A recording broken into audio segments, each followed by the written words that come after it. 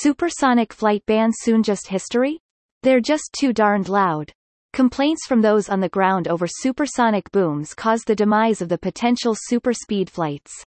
Well, that and a horrible crash that happened in 2000. More on that below. Back on 1947, a rocket-powered aircraft broke the sound barrier, achieving a goal to go faster and higher, but not taking into account the sonic booms that were heard by people on the ground. Supersonic flight. Image courtesy of NASA. Supersonic booms. A mysterious phenomenon happens when an airplane flies faster than the speed of sound, sonic booms. At first it wasn't clear what was causing this strange occurrence. After some research, it was discovered that atmospheric shock waves are generated when an aircraft travels faster than the speed of sound, and what we hear as a result of that is the sonic boom. As the U.S. military sent more and more supersonic jets into the air for research, greater numbers of Americans who lived near those locations where tests were taking place were exposed to the alarming sound of the sonic booms. This was not met with much appreciation for military testing procedures. Along with research on sonic booms came studies on how these noises may affect buildings.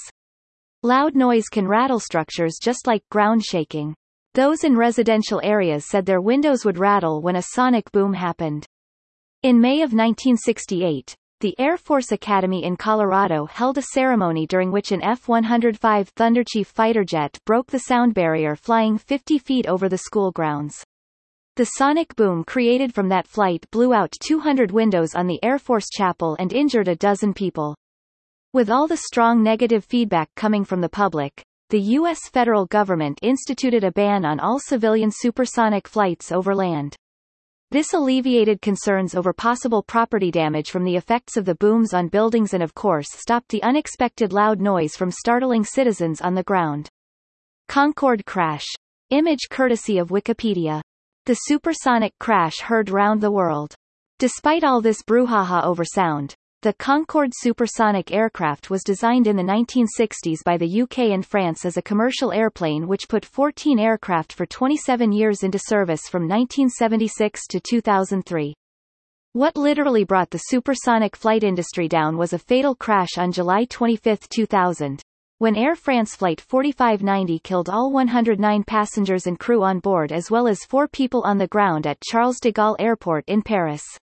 The supersonic aircraft ran over a titanium strip that had fallen from a previous flight and was still on the runway, which caused a tire on the Concorde to blow out, and those fragments from the tire blowout were thrown into the underside of a wing which damaged a fuel tank.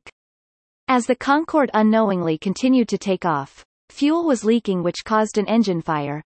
Suddenly the aircraft lost stability and the flight crew was unable to keep control of the aircraft. Despite trying to turn back to the airport for an emergency landing, the Concorde crashed into a hotel.